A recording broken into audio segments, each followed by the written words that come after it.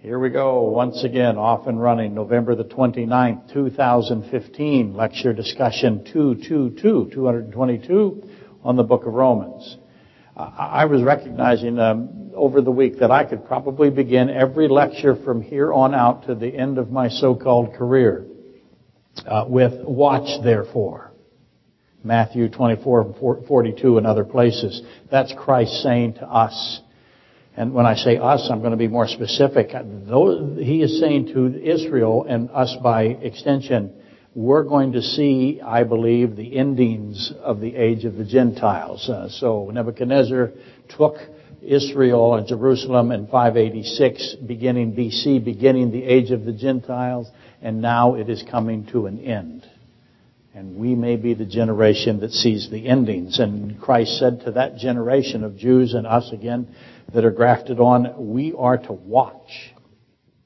We are supposed to spend a lot of energy, time, effort watching. And the sign of the taking of the bride, as you know, I believe, is upon us. And we're to be alert. There's a readiness aspect to this. We have Noah and Lot. We can look at what Noah and Lot represents, and Lot's wife. Those are our kind of, if you wish to think of them as clues, that would be fair. No one knows the day or the hour. That is in the God realm or God's throne room. He's put it on the Hebrew betrothal ceremony system, so we can figure out what he means by that. When Christ says no one knows, he doesn't mean he doesn't know. He's omniscient. He's saying to us that the timing of the end of the age of the Gentiles, the timing of all of these events that we're to watch for are on a Hebrew betrothal ceremony pattern. And so that gives us a lot of information, as does Lot's wife, and Noah. We can begin to compare their situations and our situation and see just how close we are. Now, that's going to be a very, very exciting time for us. I got a wonderful, hi Jennifer from Arizona. Jennifer from Arizona was asking a question about the implications of the rapture on the rest of the world. And I may address that here in a couple of weeks. But if I don't, that's because I'm just too tired. Or gone. Either one. No, I'm serious about taking a look at it. So the point of it is that what's going to happen to this world when the church is gone? We're in Leviticus 2, as you know, talking right now about salt. We'll spend the whole day on salt again. I read one commentator, and he suggested to pastors it's an old book, and he said, a really good thing for you to do, pastors, is to go find salt everywhere in the Bible, put all the references together and figure out what it means. And I went, yay, what a great idea. It's a shame people don't do it. More than any other reason, because of salt being in Lot's wife. So that's what we're doing today. But it is an extraordinary time for us, and we should know as much about what is going to happen in this time. What are the implications of the salt coming out of the earth? What will happen? Who becomes vulnerable? That's the aspect of Jennifer's question.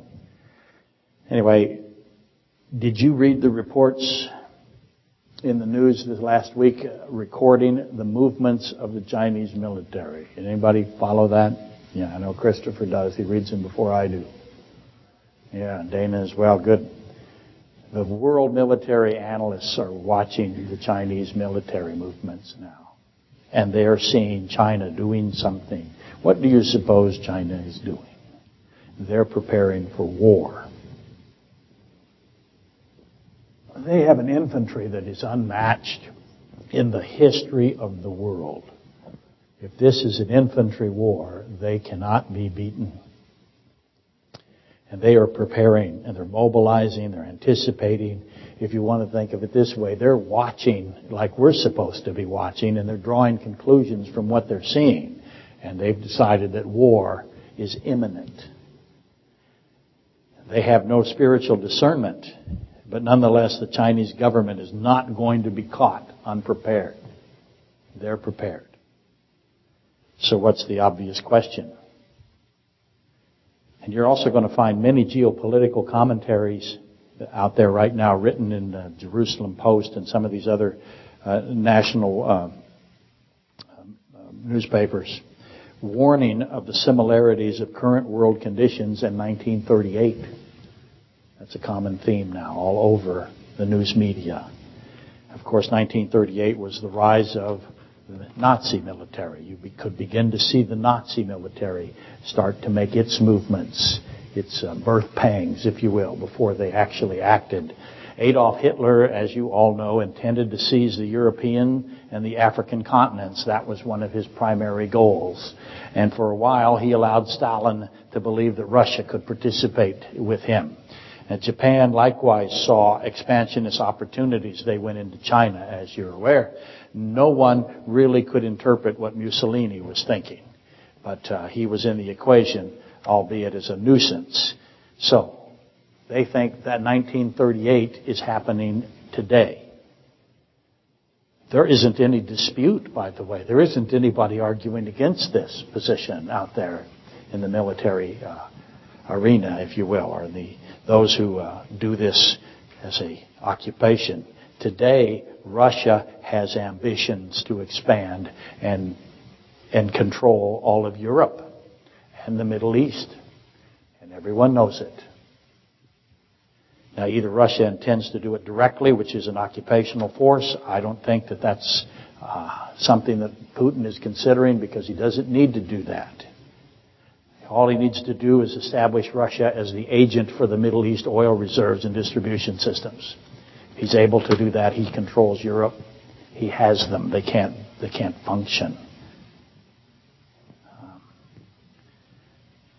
And if he is able to control Europe, and if he is able to control the Middle East, Russia is, then that's going to have global implications. First thing that will happen if the oil to the European countries is under the control of Russia, Europe will concede. And then, of course, you have Russia's singular ally right now. And singular, I mean most important, Persia or Iran, whichever you prefer. They're now been given the technologies and the financing, and they're on the precipice of a nuclear weapons capability. They're the Russian proxy in the Middle East. That's old news. We all know of that. But China is now sitting there in this circumstance, and they're moving their military. And you can watch them move it. That's really interesting. Google Earth. You can see what they're doing. They're trying to be surreptitious, but it's very difficult to move that kind of equipment and that kind of manpower without anybody watching them today. I believe that China will move against Russian aggression if they think it's necessary. In other words, China is not going to allow the Russian-Persian alliance to prevail in the Middle East. They can't, because that oil also fuels who? China. If you don't have energy, what do you not have now? You have no manufacturing capability. You have no ability to move your military. But one thing else you don't have is you don't have food. And China is very, very subject to a mass starvation scenario. They're not going to let the Middle East oil be interrupted and controlled by Putin and Persia. So they're going to move. And I think as I'm speaking, they're doing it. Their military assets are being appropriately placed. So, what exact thing has caused these forces to do this? Did you see it? Did we see it? Something has caused these responses. This is Newton's cause and effect, right? Basic physics. By the way, did you notice the Belgian rabbi? One of the most significant rabbis in all of Europe. Did you see what he said last week? I didn't do this, by the way, for the whole lecture. Just talk to you about what's going on in Europe and China and the Middle East and Russia. I'll stop here in a second, but the Jewish rabbi shouted out last week, the Jews have no future in Europe. And he's right. But what made him say it? What did he see? where he said the Jews have no future in Europe. Essentially, what is he saying to the Jews? Get out of here. This is going to happen again. It's 1938 all over again. They're coming to kill you again. Run for your lives. Flee while you can. What's the next obvious question? Where can they go? There's only one place they can go. That's right. They can only go to Israel. What does Netanyahu say to them? Come now before you're dead. We need you. Let's get as many of us in here as we can. We will fight like the men of David. That's what they say. And the Jews are responding. Watch the number of young Israelis leaving France. Military-age men. Go look it up just for fun. Watch, therefore. What's Germany doing? Germany is accepting, with the refugee crisis that is occurring, with the terrorist attack in France, did Germany stem? Some of those countries over there are beginning to lock their borders down to stop the Islamic refugees from coming in because they know they're infiltrated with terrorists. How about Germany? How about France? None. They're still taking as many as they can. By the time this is done, Germany is going to accept hundreds of thousands, if not millions, of refugees. How would you like to be a Jew in Germany again? Here it comes again.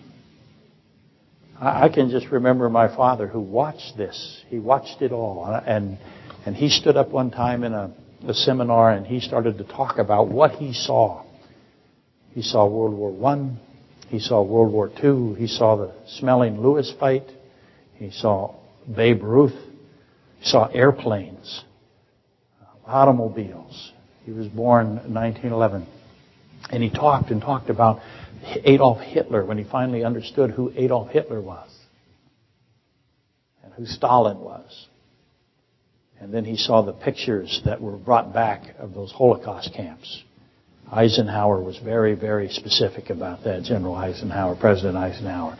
Take pictures of this, because if we don't take pictures of this, someday they will say it never happened. And it's happening again.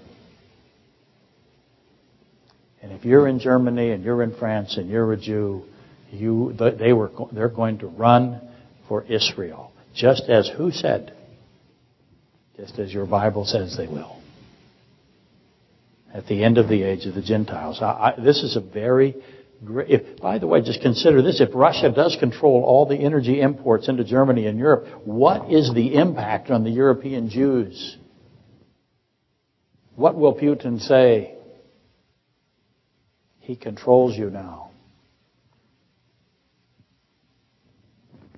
These are very grave times for the Jewish people. Just as it was in 1938. And God says to us, when you see these things, keep watching. Don't stop watching. Okay. That was the end of the seeker-sensitive, warm, fuzzy, delightful portion of the lecture. Now we'll go on to the miserable stuff. We left off last week with Mark 9:50. I'm going to read it here again, and we're at Mark 9:50 because of the salt in the grain offering, the bloodless offering of Leviticus 2, or the second of the 5 offerings. So we're studying salt. So let me read this again. This is 9:49. For everyone will be salted or seasoned with fire, and every sacrifice will be seasoned with salt. Now that's directly coming out of Leviticus 2. Leviticus 2 tells us, 2:13, make sure salt is in every single sacrifice. And Christ Himself, God is repeating it. For everyone will be seasoned with fire, and every sacrifice will be seasoned with salt. Salt is good. But if the salt loses its flavor, how will you season it? Have salt in yourself and have peace. have salt, have peace. And I began to make the case that this is primarily a statement of deity. What Christ is saying here has to do with Him once again declaring Himself to be God and Creator God.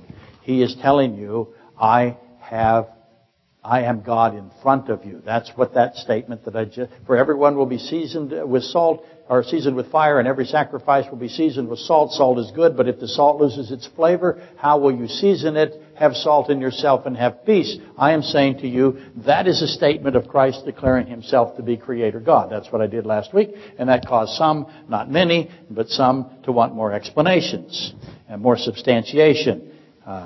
They wanted to see more of how I logically came to that, if in fact it was logical. And to which of that, I always respond the same, right? When somebody says, would you please explain yourself more, what do? I ask them more questions. That's right. It's kind of my style, as you know. So let's ask a couple of questions. What I just read, what's the context of that statement? That is the conclusion, essentially, of a subject that he gives. What's the subject that he's talking about? Well, I'll help you. Their worm does not die and the fire is not quenched. That's the subject. What is that? Their worm does not die and the fire is not quenched. That's Isaiah 66:24. As you remember, that is the final words, the concluding words of the prophet Isaiah. He saved his greatest, if you will, thought for last.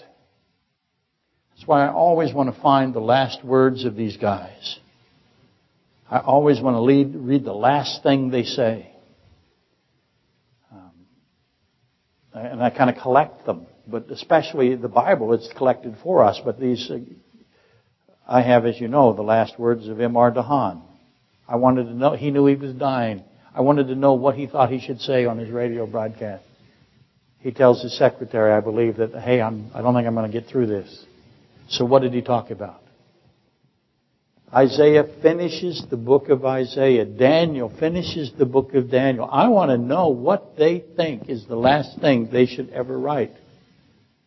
Did they know that would be the last prophecy that they would ever record? Did they even understand what they write? Daniel obviously didn't. He was trying to read Ezekiel to figure out what Ezekiel said. So they have these inspirational words and they put them to paper. And they may or may not understand it. But these are the last words of Isaiah. Their worm does not die and their fire is not quenched. And in Isaiah it is there both times. The concluding words of the prophet Isaiah. And that is the context of, for everyone will be salted or seasoned with fire and every sacrifice will be seasoned with salt. Salt is good. That's the context, is this worm does not die, or their worm does not die and the fire is not quenched. And you might remember, hopefully you remember, that what Isaiah was referencing was King Josiah and the non-Levite priests. If you weren't here last week, I'm going to cover it briefly again just because I know repetition is the greatest goal of any teacher. Josiah, King Josiah, is called in Scripture without equivocation the greatest of the kings of Israel. Before him and after, none turned his heart, turned his mind, turned his soul to God, to the Scriptures more so than Josiah. There was nobody to compare, not David, not Solomon, none of them. It's Josiah alone. That's what God says about him. Of all the human created kings of Israel, I recognize Christ, Melchizedek, if you will, as a king of Israel. They're the same, Melchizedek and Christ. But Josiah, of the human created kings, the greatest. And the reason is because he rounded up and killed thousands and thousands of non-Levite priests. You're not to be a priest if you're a Levite. And he rounded them up because they were sacrificing children to the pagan god Moloch. And they did it by the hundreds and hundreds and hundreds, if not hundreds of thousands. And Josiah killed them all. He realized that this was forbidden in Scripture. God opposed it, and that God wished to end it. So you have King Josiah, who at some point you're going to see the typology of him. Everything teaches us of Christ. King Josiah rounds up the pagans and he kills them all and he throws them into Gehenna, which was a dump or a big pit, if you will, eventually became a garbage pit. But those bodies went in there of those priests and they were eaten by worms, maggots, effectively. And Isaiah says of that event, their worm does not die and the fire is not quenched. Eventually that became a garbage dump as well. And so you had a fire burning in there at all times. So you get this incredible symbol, this picture of the lake of fire. Josiah, the king of Israel, casting the bodies of the evil, wicked ones into a pit, and their decomposing corpses becomes this type, this symbol for the eternal condemnation of the wicked. Their worm does not die, and their fire is not quenched. In other words, the fire is endless, and their worm never consumes them. So anyone that tells you that there is no eternal condemnation, you will see it all the time in the Universalist churches. You will see it in the seeker-sensitive churches. They will always say to you, well, God at some point will let everybody out of hell. That's not what Isaiah says. And that is not what God himself says when he quotes Isaiah. The worm does not die. Their fire is not quenched. Their fire is endless. Their worm never consumes them.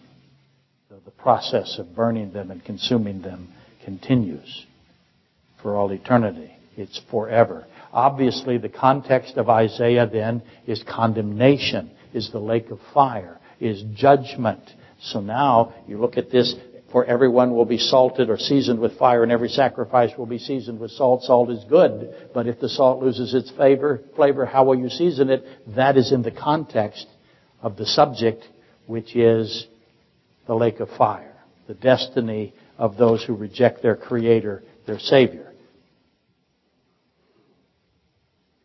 So, that's how we figure out what salt is good. But if the salt loses its flavor, what that means is within that context. And I said last week that once you have that context and you evaluate that statement, you logically conclude very quickly that it is a statement of deity by Christ, and that therefore the case is closed. Move along, nothing to see here. And some said to me afterwards in the post-game, you should add some intermediate steps so we can see if you're right. We don't know if I don't think any of you feel such to be necessary, but I'm trying to be considerate of the vast internet audience. And there may be one or two that would like to compare their logical progression with my logical progression to see if I've established a complete proof or not. So that's what I'm going to do today. I might have to flip the thing over here. I have to erase on both sides. Let me erase. Poor planning. Typically, this is the job of Terry to do this.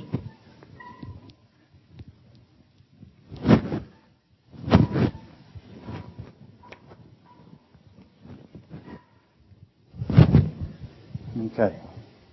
I'm back.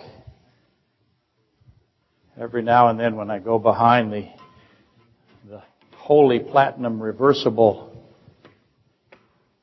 most holy platinum reversible dry erase board, people say immediately how more attractive I am. As you know, there's churches in town that are trying to make themselves more attractive. My suggestion, of course, is to put a bag over the pastor's head. As you know, that would be the first thing I would consider. Or you could hide him behind the whatever. I've used that joke way too many times, haven't I? Some scholars have brought Matthew 5:13 and Luke 14:34 into this discussion, and well, they should. Matthew 5:13 and Luke 14:34 are necessary pieces to figure out what it means when he says, but if the salt loses its flavor, right after he says salt is good.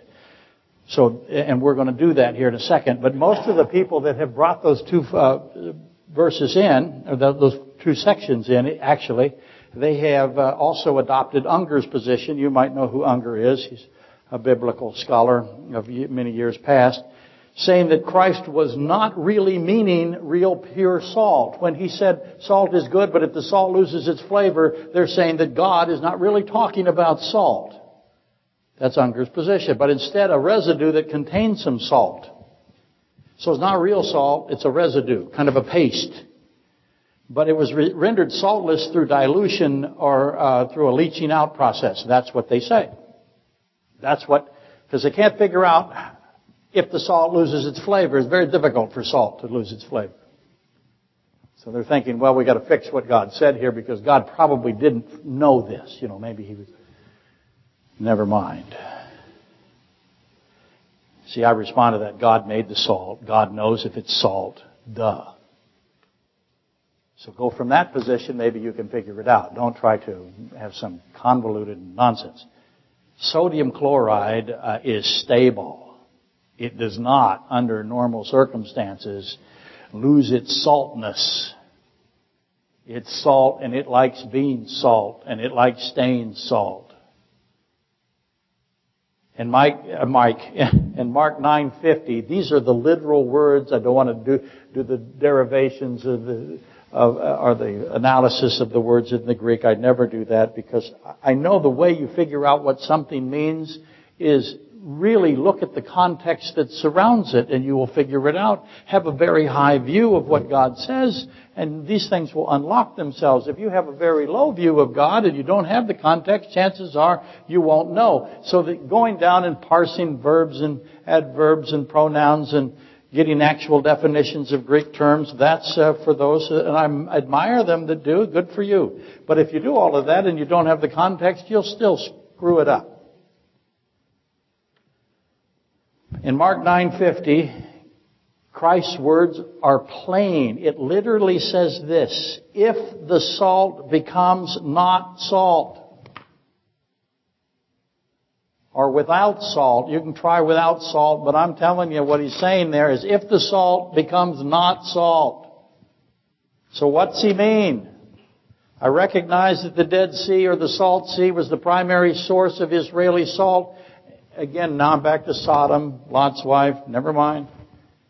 I got all of that salt sea, primary source salt, and I know that wasn't necessarily good salt, but that's not what God is saying. God is saying if the salt becomes not salt. God did not say if the not really actually salt degrades into a residue that is mostly dirt. He didn't say that. By the way, here's why you never admit to knowing how to do sheetrock. Anybody ever ask you, what is that sheetrock knife you have in your hands? Tell them you're flipping pancakes here in a minute. Do not tell them you know how to use a sheetrock knife. You will be forever tormented by them. God did not say it's not really salt that degrades into gypsum. That's how I got to sheetrock. That's not what he said. He didn't call the salt sheet. He didn't say it's sheetrock dust. He said, if the salt becomes not salt. So let's go from that direction for a change and see what happens. Thus, the most obvious of the obvious question, every sacrifice, Leviticus 2, accepted by God must have salt in it. That's what he says. What's he mean by that? You put a sacrifice in front of him, it better have salt in it or he's not taking it. So, who is the sacrifice? Who is the salt? Salt is good, he says. Every sacrifice accepted by God will have good salt. No one is accepted without the good salt. Again, who's the salt? I could say it this way. Every sacrifice will have Jesus Christ. Christ is pure good. Christ is God himself manifested in the flesh. Christ is salvation itself. His very name means salvation. All who have been saved will be saved by Christ. There will be none saved who are not saved by Christ. All will have been salted with the good salt. So, if the salt is not salt, what's Christ trying to say?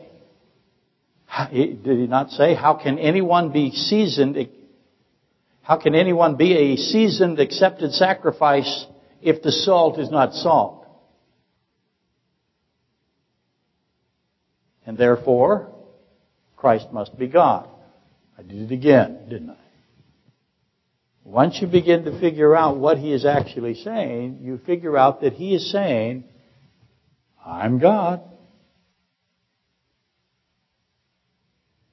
But let's go ahead and add some more pieces. Let's go to Matthew. Let's see if I got it notated. I don't, so I have to look it up as a professional.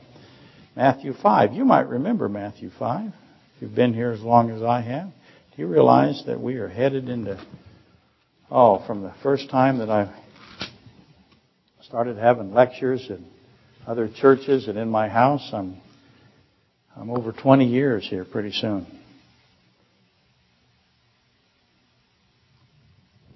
That's amazing to me.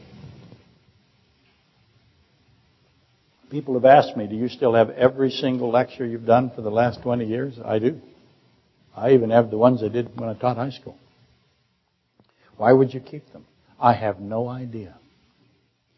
Does Lori like it that I'm keeping them? No, she doesn't.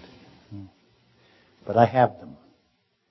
Someday somebody will be able to burn them for heat in my wood stove that I've abandoned. Because why? Because I'll be watching. And I'll be gone. Anyway, here we go. This is the Beatitudes ultimately, but we'll get back to that in a minute. We'll start at 5:11 through 15. Blessed are you when they revile and persecute you. And this is Christ himself saying this. This is God, Creator God. Blessed are you. What does he mean when he says, blessed are you? What's God's definition of that? We'll get to that in a second. Blessed are you when they revile and persecute you and say all kinds of evil against you falsely for my sake. Rejoice and be exceedingly glad, for great is your reward in heaven. For so they persecuted the prophets who were before you. You are the salt of the earth. So obviously that ties into what I just read, but before that is the Beatitudes. So there's your order now. You are the salt of the earth. But if the salt loses its flavor, how shall it be seasoned? It is then good for nothing but to be thrown out and trampled underfoot by men. You are the light of the world. What did you just notice there? Two phrases. I got salt and light. You are the light of the world. A city that is set on a hill cannot be hidden, nor do they light a lamp and put it under a basket, but on a lampstand, and it gives light to all who are in the house. Okay? But there again is that familiar statement, right? If you are the salt of the earth, but if the salt loses its flavor. Now you can add that to Mark 9:50. Figure out who is the salt of the earth, figure out who is the sacrifice, and try to solve that mysterious statement of God. Notice that which immediately precedes it. I won't read it, but notice what it is. I'll try to read it quickly. Blessed are the poor in spirit. Blessed are those who mourn. Blessed are the meek. Blessed are those who hunger. Blessed are the merciful. Blessed are the pure. Blessed are the peacemakers. Blessed are the persecuted. And then this salt. If the salt loses its flavor, how shall it be seasoned? Ask some basic questions about the Beatitudes now. Knowing that it's going to conclude with salt and light. Knowing that that is something to do with Leviticus 2.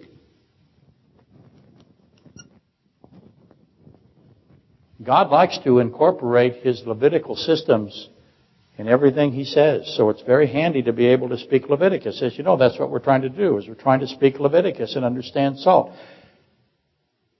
Basic questions. What does poor in the spirit mean? Blessed are the poor in the spirit. What does that mean? What does God think it means?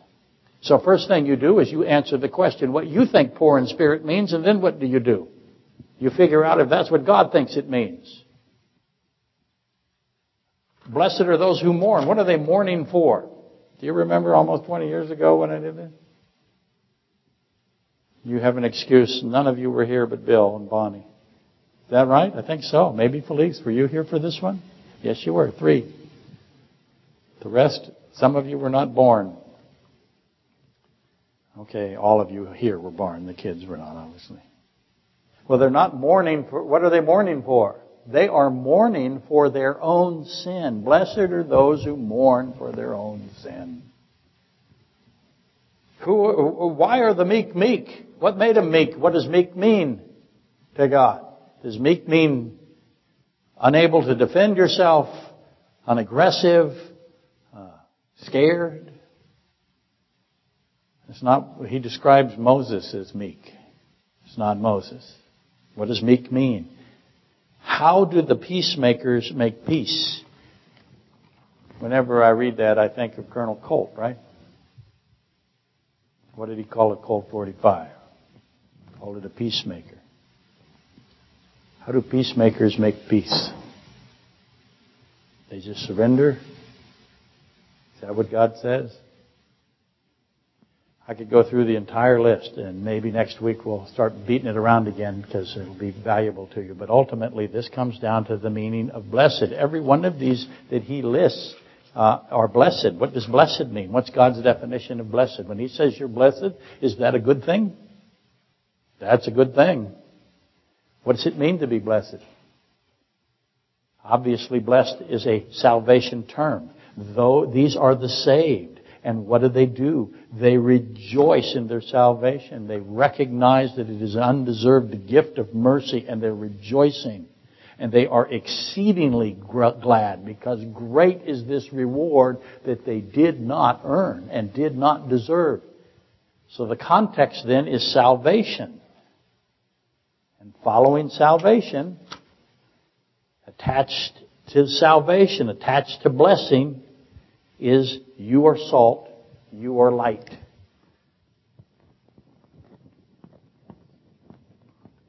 So now we've learned something else. That salt has something to do with light. We already learned that before in Leviticus, because we found out oil has something to do with light, and salt has something to do with oil and incense. Salt of the earth, light of the world. Notice Christ says, if salt loses its flavor, he does not say if the light dims or if the light is extinguished, right? To repeat, God is saying if salt loses its flavor, what does God mean by that? What does he mean by flavor? Let's start there. If you still haven't worked this out, I know most of you here have, so bear with me, because I also know that the percentage that listens by the internet has not figured this out. It is not as it is in Mark 9:50. What I mean by that is what's said in 5:13. Let me repeat it. You are the salt of the earth, but if the salt loses its flavor, how shall it be seasoned? That is not the same sentence that is in Mark 9:50. Mark 9:50 says salt is not salt. This really is something different here. I won't tell you the word yet. You are the salt of the earth, but if the salt loses something, how shall it be seasoned? In 9:50, he says salt is salt. Is not salt, I'm sorry. And you know pure salt is always salt. So in here in 5:13 of Matthew, there is a discussion, a great debate really, over what is meant by flavor. And this is 5:13, and here is 9:50. There is a difference. Here it's, what if salt is not salt? Here it is this flavor, word that has been savor in the Old King James. This word that is translated, I could again give you the Greek, but I won't. The consensus of the commentators of what it means here in verse 13 of Matthew 5 is coalesced. It finally agreed, they all gathered around to convict of folly. So this word in Matthew 5:13 that is translated flavor in most of your Bibles, or savor, the taste, if you will, is to convict of folly. That's what that word means. So let me reread it for you.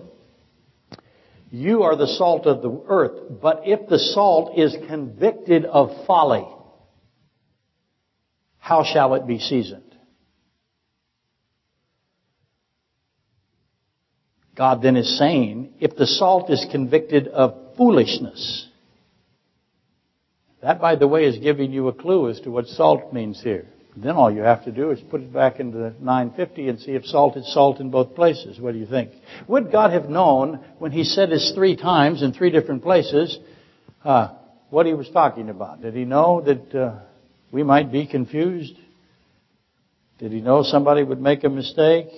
Did He give us this information in 3 places on purpose in His Bible, His Word? Of course He did. If the salt is convicted of foolishness, let me say it this way. If the salt is made to be simple, if the salt is made to be senseless, if the salt is made to be nonsense, if the salt is found to be nonsense, if the salt has been judged to be, here's my personal favorite, stupid,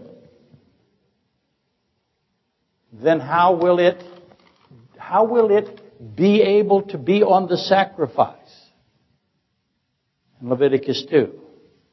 And all of that is in the context of salvation, the great reward, the blessedness. So the obvious question number 1 is, how is it that salt can be made to be absurd or irrational?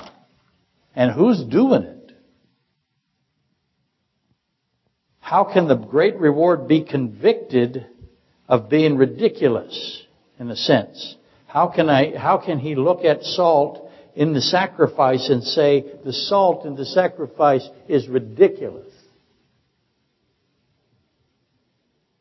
Well, obviously, if the salt that is made to be ridiculous that has been convicted of being absurd, has been convicted of being inane, has been convicted of being stupid, if you put the Godhood of Christ at risk, then you end up with this. You end up convicting of folly. Now, I know the Godhood of Christ cannot be put at risk. The Godhood of Christ, Christ's deity, is inviolable. I'll make that clear. But go to any church here in a few days and see what they do. They will put the Godhood of Christ on display and they will degrade it. That's what they will do. It happens every December, right? And every Ishtar. But if, as an example, let's say someone were to propose a system of salvation and the Godhood or the deity of Christ is absent from that system, and they tell you that this is a Christian system, God says, no, you have just rendered such a system convicted of stupidity. And by the way, who's going to be the judge as to whether the salt is salt or not? Who is going to say, that's salt, that's not salt? If you stand before Him as an offered sacrifice and you have not salt, how you doing? Not good. You better have the salt. All the sacrifices have to have salt. All the offerings have to have salt.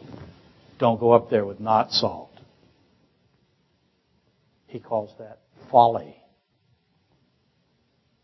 Who's going to pronounce the verdict? Who's the convictor of the folly? Who's the judge? Who's going to render the sentence?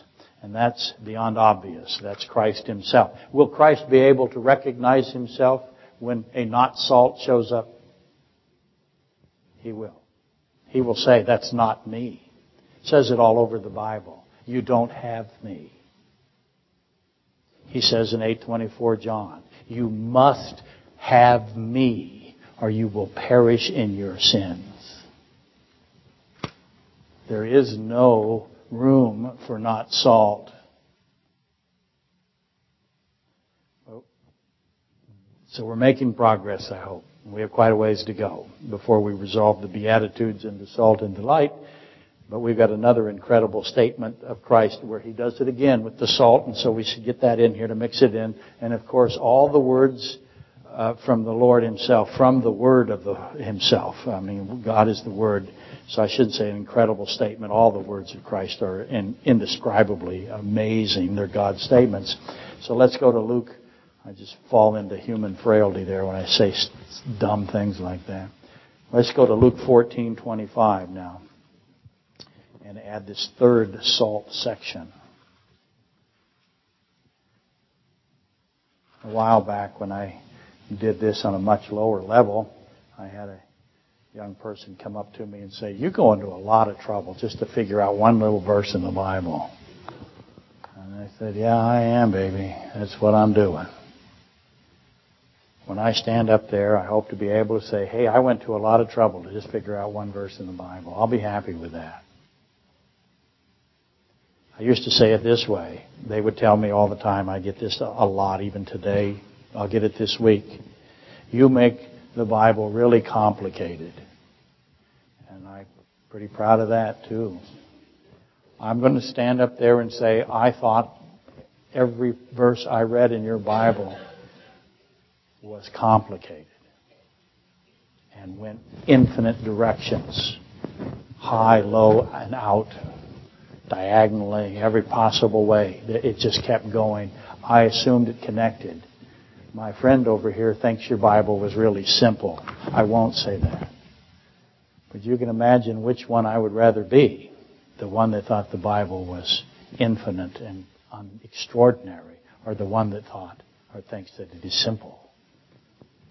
How long will you love the not salt? Okay, Luke 14. Let me find it here. Start at verse 25. How are we doing? Doing good. Now great multitudes went with Him. That makes sense. They're hungry and they're dying.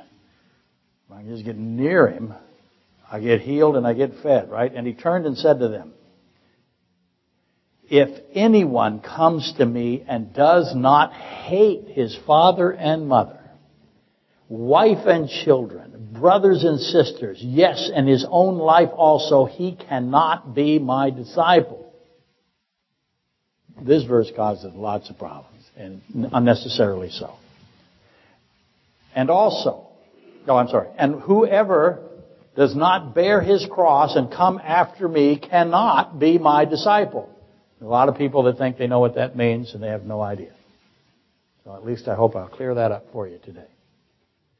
"For which of you, intending to build a tower, does not sit down first and count the cost, whether he has enough to finish it, lest after he has laid the foundation and is not able to finish, all who see it begin to mock him, saying, 'This man began to build and was not able to finish.'"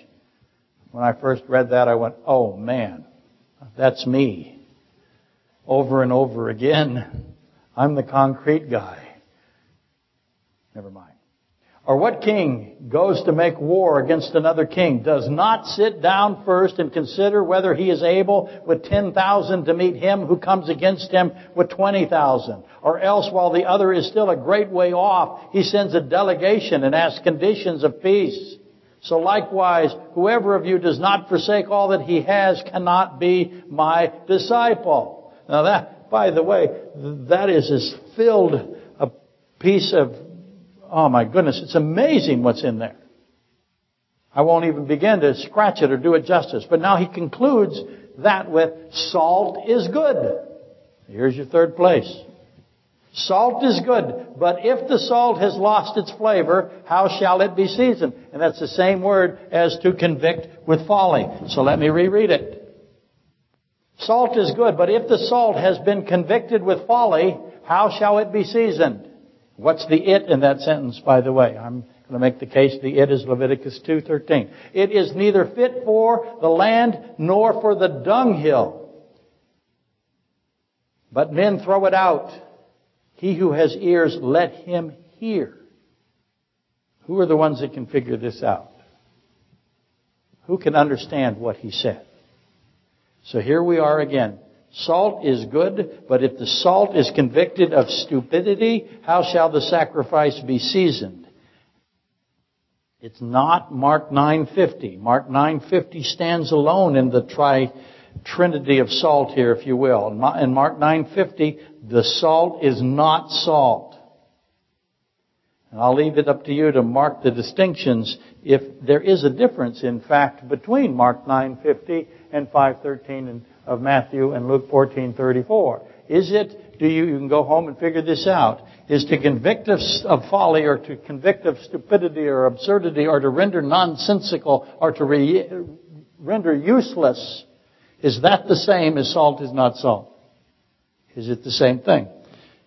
Have fun with that. But what is meant, let's back up a second, we're not going to figure it out, but what is meant by hating your father and mother? Let me reread it. If anyone comes to me and does not hate his mother and father, or father and mother, wife and children, brothers and sisters, yes, and his own life also, he cannot be my disciple. Immediately, when he says, if you don't hate your mother and father, what do you think? What's the first place you should go? Exodus 20. You're absolutely right. Exodus 20:12. What's Exodus 20:12 say? Love your father and mother. Did God not remember that He wrote? Oh, please. Just stop. Okay? So what does He mean here? How does Luke 14:26 conform with Exodus 20? By the way, this is back to Romans 9:13. Jacob I have loved, but Esau I have loved less. Whenever you see that word hate, invariably, almost overwhelmingly, it means loved less. And it's talking about priority. What I mean by priority is you have an order of who you love. And who has to be your number one priority. Everybody tells me, I get it all the time. People will come up to me, oh, I love God. Well, if you do, you just violated rule 1 of loving God, which is to go around bragging about how much you love God. So, you've immediately made me suspicious of you. How are you supposed to convince people you love them? By the way, let's just talk about governmental systems really fast. It is not the job of the Christian to go and make regulations to force people to act like Christians. That won't ever work. It's not what God says to do. What does He say Christians do? Do they pass laws to say you must act like Christians? No, He never says to do that. He says go out and act appropriately as someone who has submitted himself to obedience to me. You draw people by how you act, what you say and do, not your laws. You cannot legislate the pagans out of paganism. It's hopeless. That's what the Bible says. So anyway, you have a priority. A number 1, Number 2 should not be your dogs. They should be maybe a little lower. Okay, they could be ahead of your children. But no, never mind. I get in a lot of trouble. But He is saying, have priority. And does not love less his father and mother. So if you don't understand that, back you go to Romans 9:13. But that's the easy one. There aren't any easy ones. When I get into love less, I could go for months. But let's go on. What is the meaning of whosoever does not bear his cross? Why am I doing this again? What am I trying to do for you? Trying to define salt. What is the meaning of whosoever does not bear his cross? And by the way, as soon as he said that, bear a cross, everyone in that Jewish crowd immediately understood what he meant. They knew this term. They knew it in its totality. See, who are the ones that bear a cross in this society, in this particular time, in this particular place? Who bears a cross? If you were bearing a cross, you got a very, very what on top of you? Very, very heavy, big what? Piece of wood. Might weigh hundreds of pounds. So he says, whosoever has a piece of wood on his back. Who's the people with pieces of wood on their backs? What's happening to them? They're being executed. Who's doing it? The Romans are doing it. Those who bear a cross are those who are being brutally killed by the Romans. And the carrying of the crossbeam, as you all know, being burdened by the weight of the crossbeam was done intentionally. It's a Roman method. It is making a statement. Everybody who has a hold of that crossbeam is saying something about themselves. That's why the Romans did it. The Romans had horses and they had men and they had wagons. They could have easily put the crossbeam in the wagon, but that's not what they did. They made you carry it. Now, we can argue whether or not they lashed it to them, tied it to them, or if they just beat them every time they dropped it. It was probably the latter. They wanted them to carry it to demonstrate that the man is carrying it because he chooses to carry it. He wasn't forced to carry it in the sense where it's tied to him. He's demonstrating, I'm carrying this crossbeam. I have this very unusual, hardly ever read position on the crucifixion, as you know, about what Christ did during his own crucifixion. He did something that was absolutely astonishing. And he did it by the way he carried his crossbeam. He didn't do it the way the Romans wanted him to do it. Because he's God. He doesn't play fair. You don't get to manipulate him. So throw out all your Mel Gibson movies because God just destroys them right here in this sentence. The carrying of the crossbeam, as you know, meant the Romans saw this demonstration of the condemned man struggling with his crossbeam because that was the purpose, to make him struggle with it.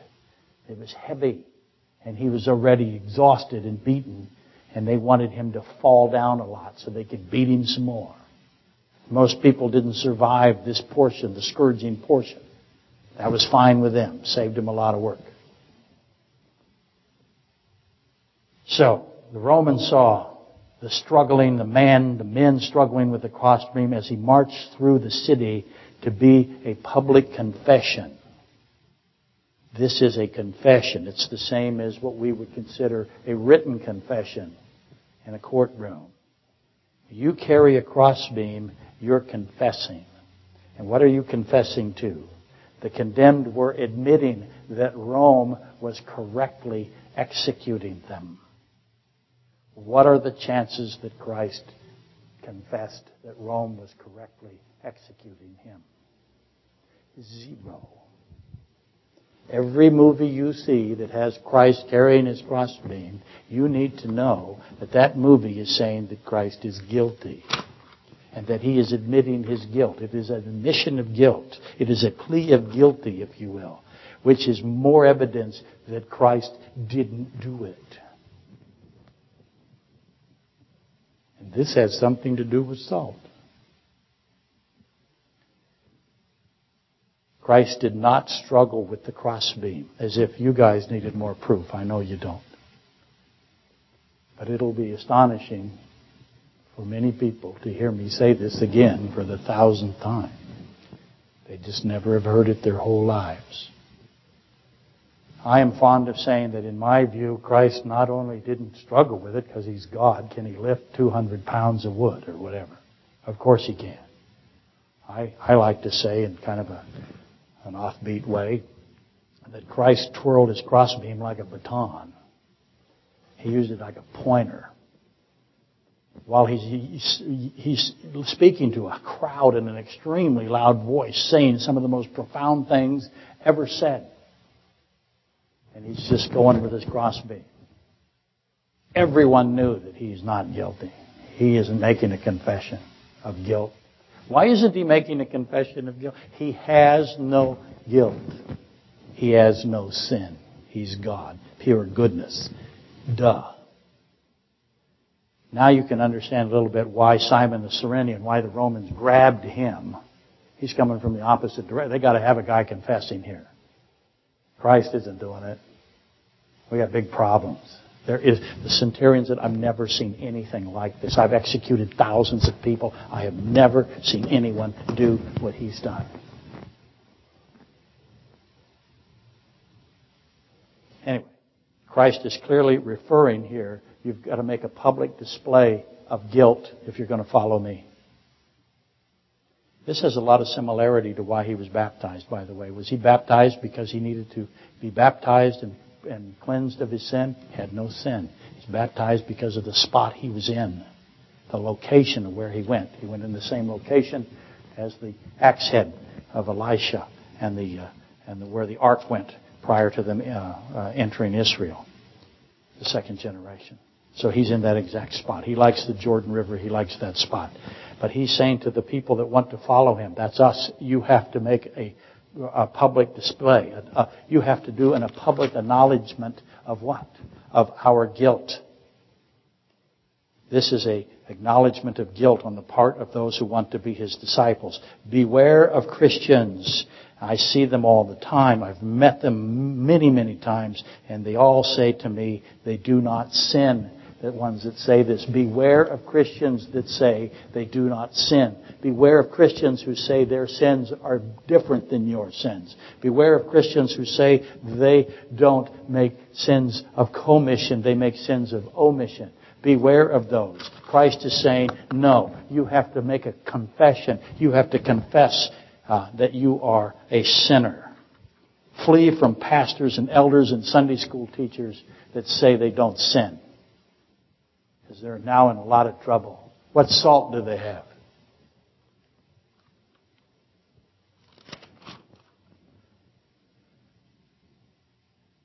What is this concrete guy who can't build anything? That worried me when I first came across it years and years ago. And there is this king who surrenders when he sees he can't win. Uh-oh, I can't win. I surrender. I'm going to make peace. Who's he making peace with? Where's Christ in the story? Does Christ always talk about himself? Oh, absolutely he does. He's in the story. And obviously, the guy that can't build anything on his foundation, or doesn't, and the king who surrenders when he sees he can't win, all of that has to do with salt being good. Next week, we will clean it up.